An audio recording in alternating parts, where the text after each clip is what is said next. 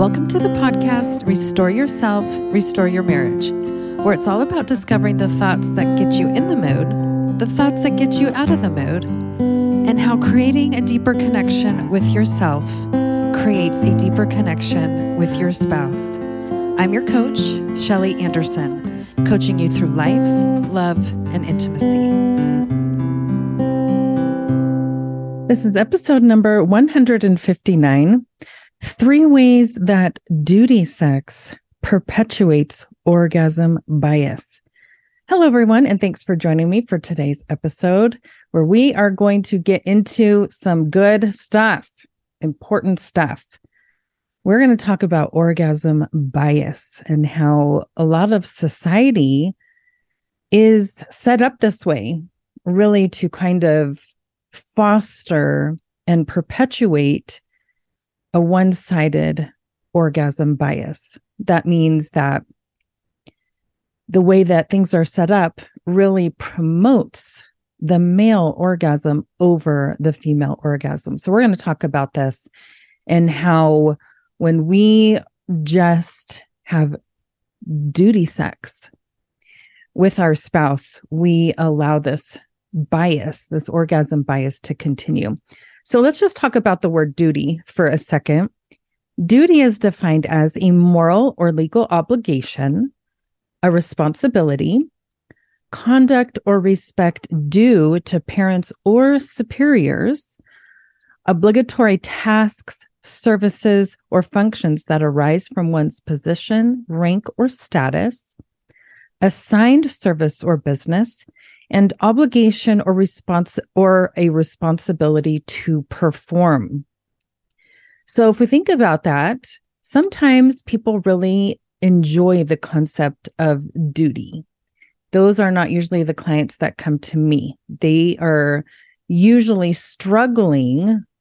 My clients are usually struggling with the concept of being intimate out of duty. They don't like this reason. Now, if you like this reason, that's great, right? Some people really can get behind this and say, I want to be a good wife. It's my duty to be intimate with my husband. And when they are intimate, they feel amazing. They're like, I've done my job. I've been doing my job and I'm doing it great. Those people usually are not the ones that are listening to this podcast or coming to me for life coaching advice. So what we want to talk about is the ones that really struggle with the concept of duty. So if we look at some of the words in these definitions, we see obligation, we see one's rank and status, we see the word superior, we see responsibility to perform. So when these words are associated with the definition of duty and duty to perform and be intimate, that can really lower our desire to be intimate. If we don't like those definitions, if we're like, oh, something else I've got to do, more service for other people, and we can easily disconnect it from our own rewards and our own pleasure and just doing more service for others. And sometimes that works and sometimes it does not. So it kind of depends, and that can even fluctuate from day to day according to what is happening in our lives. So when we think about this word obligation, we know that that means that there is something that we are bound to do, right? It's some kind of commitment. But part of the concept of obligation also means that we are restricted. This is one of the definitions of obligation. We are restricted to one particularly characteristic mode of life, which usually has to do with a force, a constraint, being pressed or driven or pressured to do something. And since we're talking about orgasm bias, what usually comes along with this is going to be a focus and this restriction to mainly making sure that the male or the husband's orgasm is taking place. This usually has priority. And so when that has priority, it makes us often feel that we're lower on the priority list, right? We're lower in status or rank, we're lower in position, and that perhaps our husband is superior and his satisfaction and gratification and pleasure is superior to ours.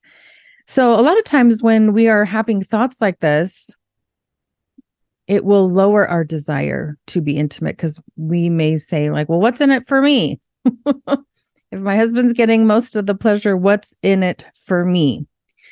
So I want to talk a minute about this concept of bias, because I did talk about it last week and the week before when I was talking about that one book and some of the biases that I could see in it and the damage that can do to well-intentioned men who really are seeking to improve the intimacy in their relationship and their marriage as a whole, and some of the traps that they run into when they read something with all these biases.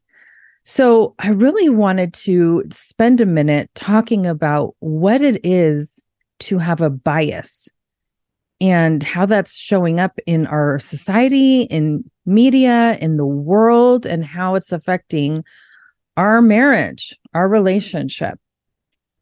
So I find the definitions of bias extremely fascinating, and I hope this will open your mind as to what is taking place here.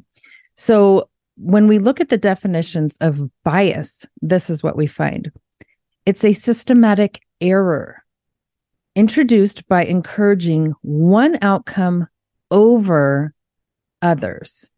So I want to stop right here for just a second, because when we take a look at the education that's out there and what's offered on the topic of intimacy, we are going to see this bias. And we're going to see that it leans, and there's an error of leaving out female orgasm almost entirely. And that means we're encouraging, and the media that's out there is encouraging male orgasm and pleasure over female orgasm and pleasure. So an example of this that I wanted to bring up is the arousal system of male and female. We know that they are two different things. Male arousal is spontaneous, and it happens rather quickly, and there is nothing that needs to happen before a man is aroused. And female arousal is receptive and responsive, meaning that something needs to happen before our body can respond with arousal.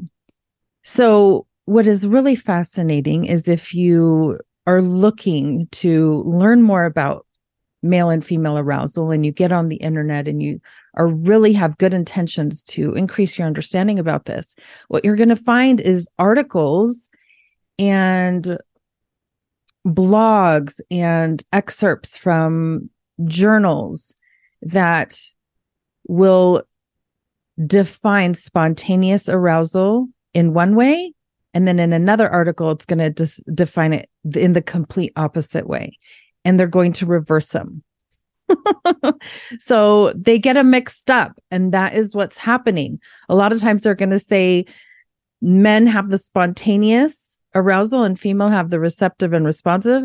But then they're either going to define them backwards, or in other articles, they're going to reverse them and say that men have the receptive and responsive and that women have the spontaneous. And I was like, this is not what's happening. This is not correct information. Of course, we have the exceptions to the rules, right? And that's expected. We are going to have some women that have spontaneous arousal. It's just not that. It's just that most women don't have that. And so when we start saying that most women have spontaneous arousal, we are sending, again, incorrect information, and we're not getting that clarity that we actually need in our own relationship, in our own marriage. And so this really becomes a disservice to continue to keep people in the dark We are still confused. Even though there's so much information out there, it's still confusing. It's still not 100% correct. It's not even close. And so we end up just perpetuating the cycle of male orgasm because men know how to have orgasms much easier than women do.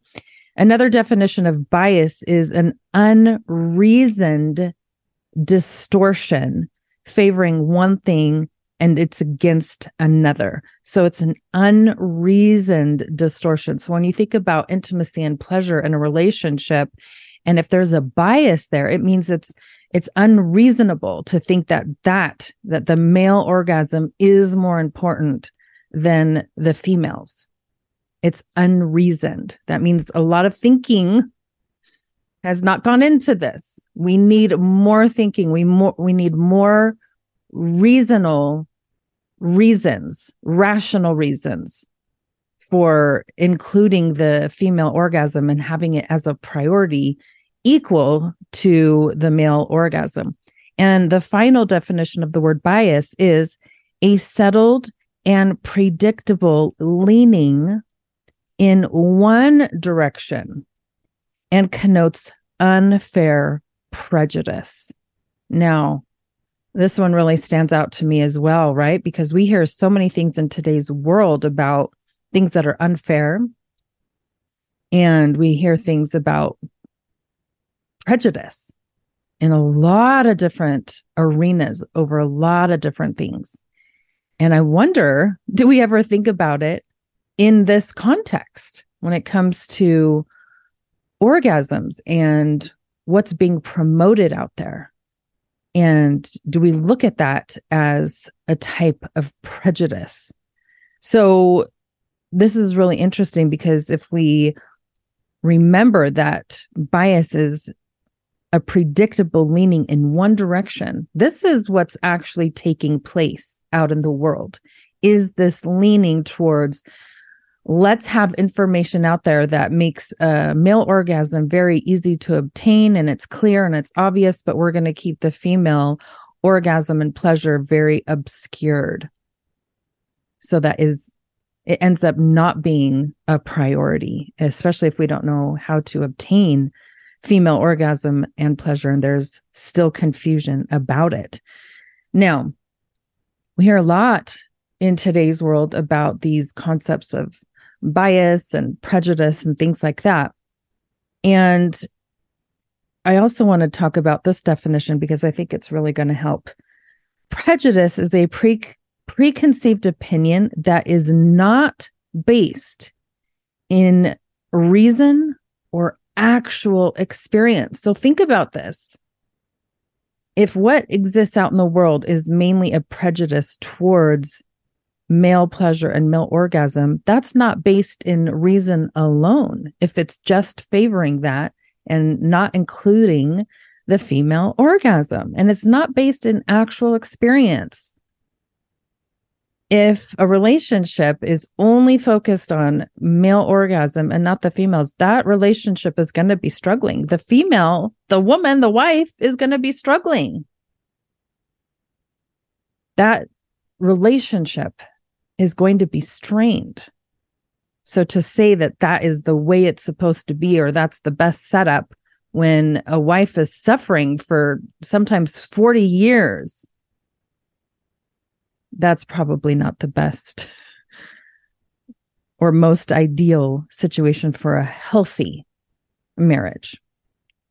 Prejudice is an adverse learning formed without just grounds, or it's formed before sufficient knowledge. That means that a lot of the information that is out there about pleasure and intimacy and sex and orgasm is based on a lot of assumptions that, again, leave the female experience out. And so when porn is the number one thing that is looked up online, that is definitely in favor of the male orgasm. It is not in favor of the female orgasm or the female arousal system. It ignores it.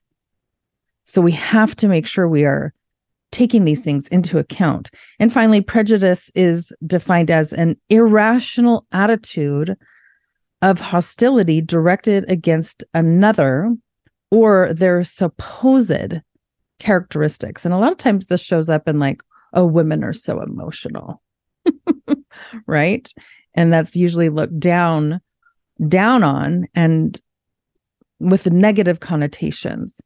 And as if there's something wrong with that, when women are created to be emotional and to tune into our feelings so that we can be the nurturing parents of our children and the rising generation. We're created that way.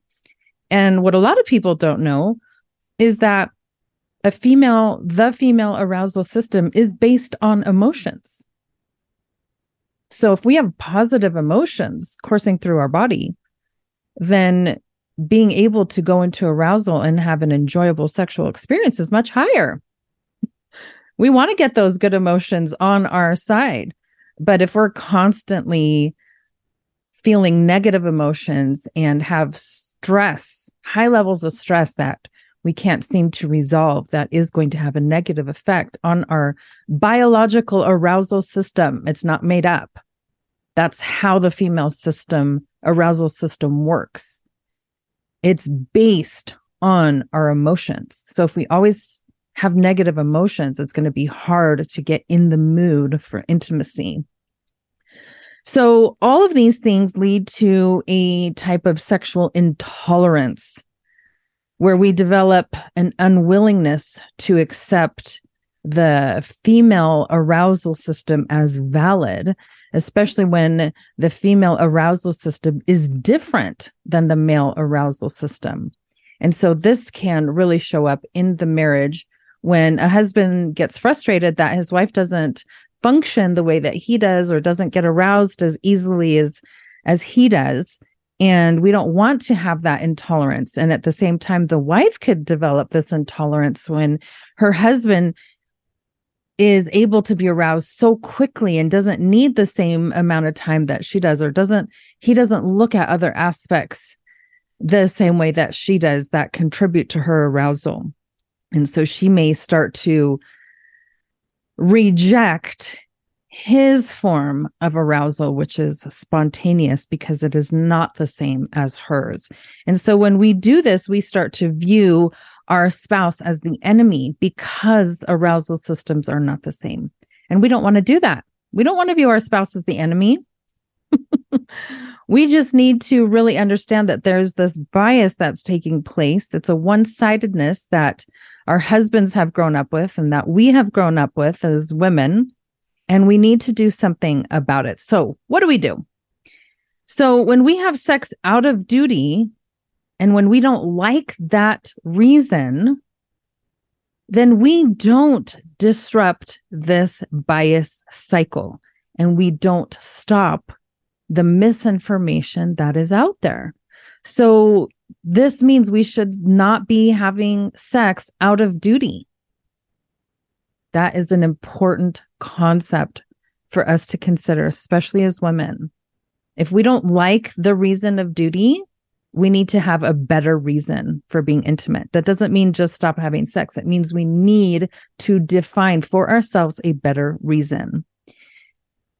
We don't educate ourselves, and so therefore we continue to perpetuate this bias cycle of male orgasm. So what do we need to do? We need to educate ourselves about the female arousal system. We need to do that for ourselves. When we don't educate ourselves, we cannot educate our husband, our spouse, because they're not getting that information correctly out in the world. They are not. They are being fed garbage. So when we can learn these things for ourselves as a woman, from a woman, then we can educate our husband. We can educate our spouse and say, this is how it is in reality. I know you've seen this and heard these things, but this is how it is in reality. We don't need to be mad about any of these things. We don't need to be angry. We don't need to fall into the victim mode and victim mentality. We don't need to go to blame. What we need to do is become resilient and rise above it and say that, yes, this is how it is, and there is something I can do about it, right? We can do something about it. We don't have to wait around for other people. We can become empowered to break these negative cycles of orgasm bias. So we need to educate ourselves so that we can educate our spouse on female intimacy, on female arousal. And one of the best ways we can do this is learning about the intimacy trek. We need to seek for orgasm inclusion. This is a buzzword, right? Inclusiveness in today's world. And we also need to apply this concept of inclusiveness when it comes to orgasm. The female orgasm needs to be included in the sexual experience in a marriage just as much as the male orgasm. We need to seek and strive for orgasm inclusion because this has been ignored a lot. We need to be able to put back into the sexual experience between husband and wife the journey of getting to orgasm just as much as the destination of orgasm itself. We need to say that, hey, the process of getting aroused and creating that desire is just as valuable and just as valid and just as important as our husband having an orgasm. And more time may need to be spent on that than has been in the past. And we need to make sure that the differences between the female and the male arousal systems are clarified, because this is a big systematic error that exists out in the world. And so once we know it, once we can define those differences, we can help to clarify it for our spouse and for our children when they get older and when they get married, or our friends and our neighbors who are struggling. We can help reduce this bias. And this is so important. And finally, we can make sure that we have our own reasons for being intimate. Finally, we can make sure that we have our own reasons for being intimate that have nothing to do with duty. We need to really take a minute to have our own reasons for being intimate that is not based in duty, especially when we don't like that reason. So we can work on those things this week. Now, if you need some extra guidance, please remember that I have a course that's called The Emotional Intimacy Effect, Intimacy Beyond Sex, that dives into this concept in much more detail. It's amazing. And you can get that course for free when you join the Make It Meaningful membership. It's only $39 a month. So be sure to check that out if this is really striking a chord with you and you want to know how to stop this orgasm bias that is taking place out in the world.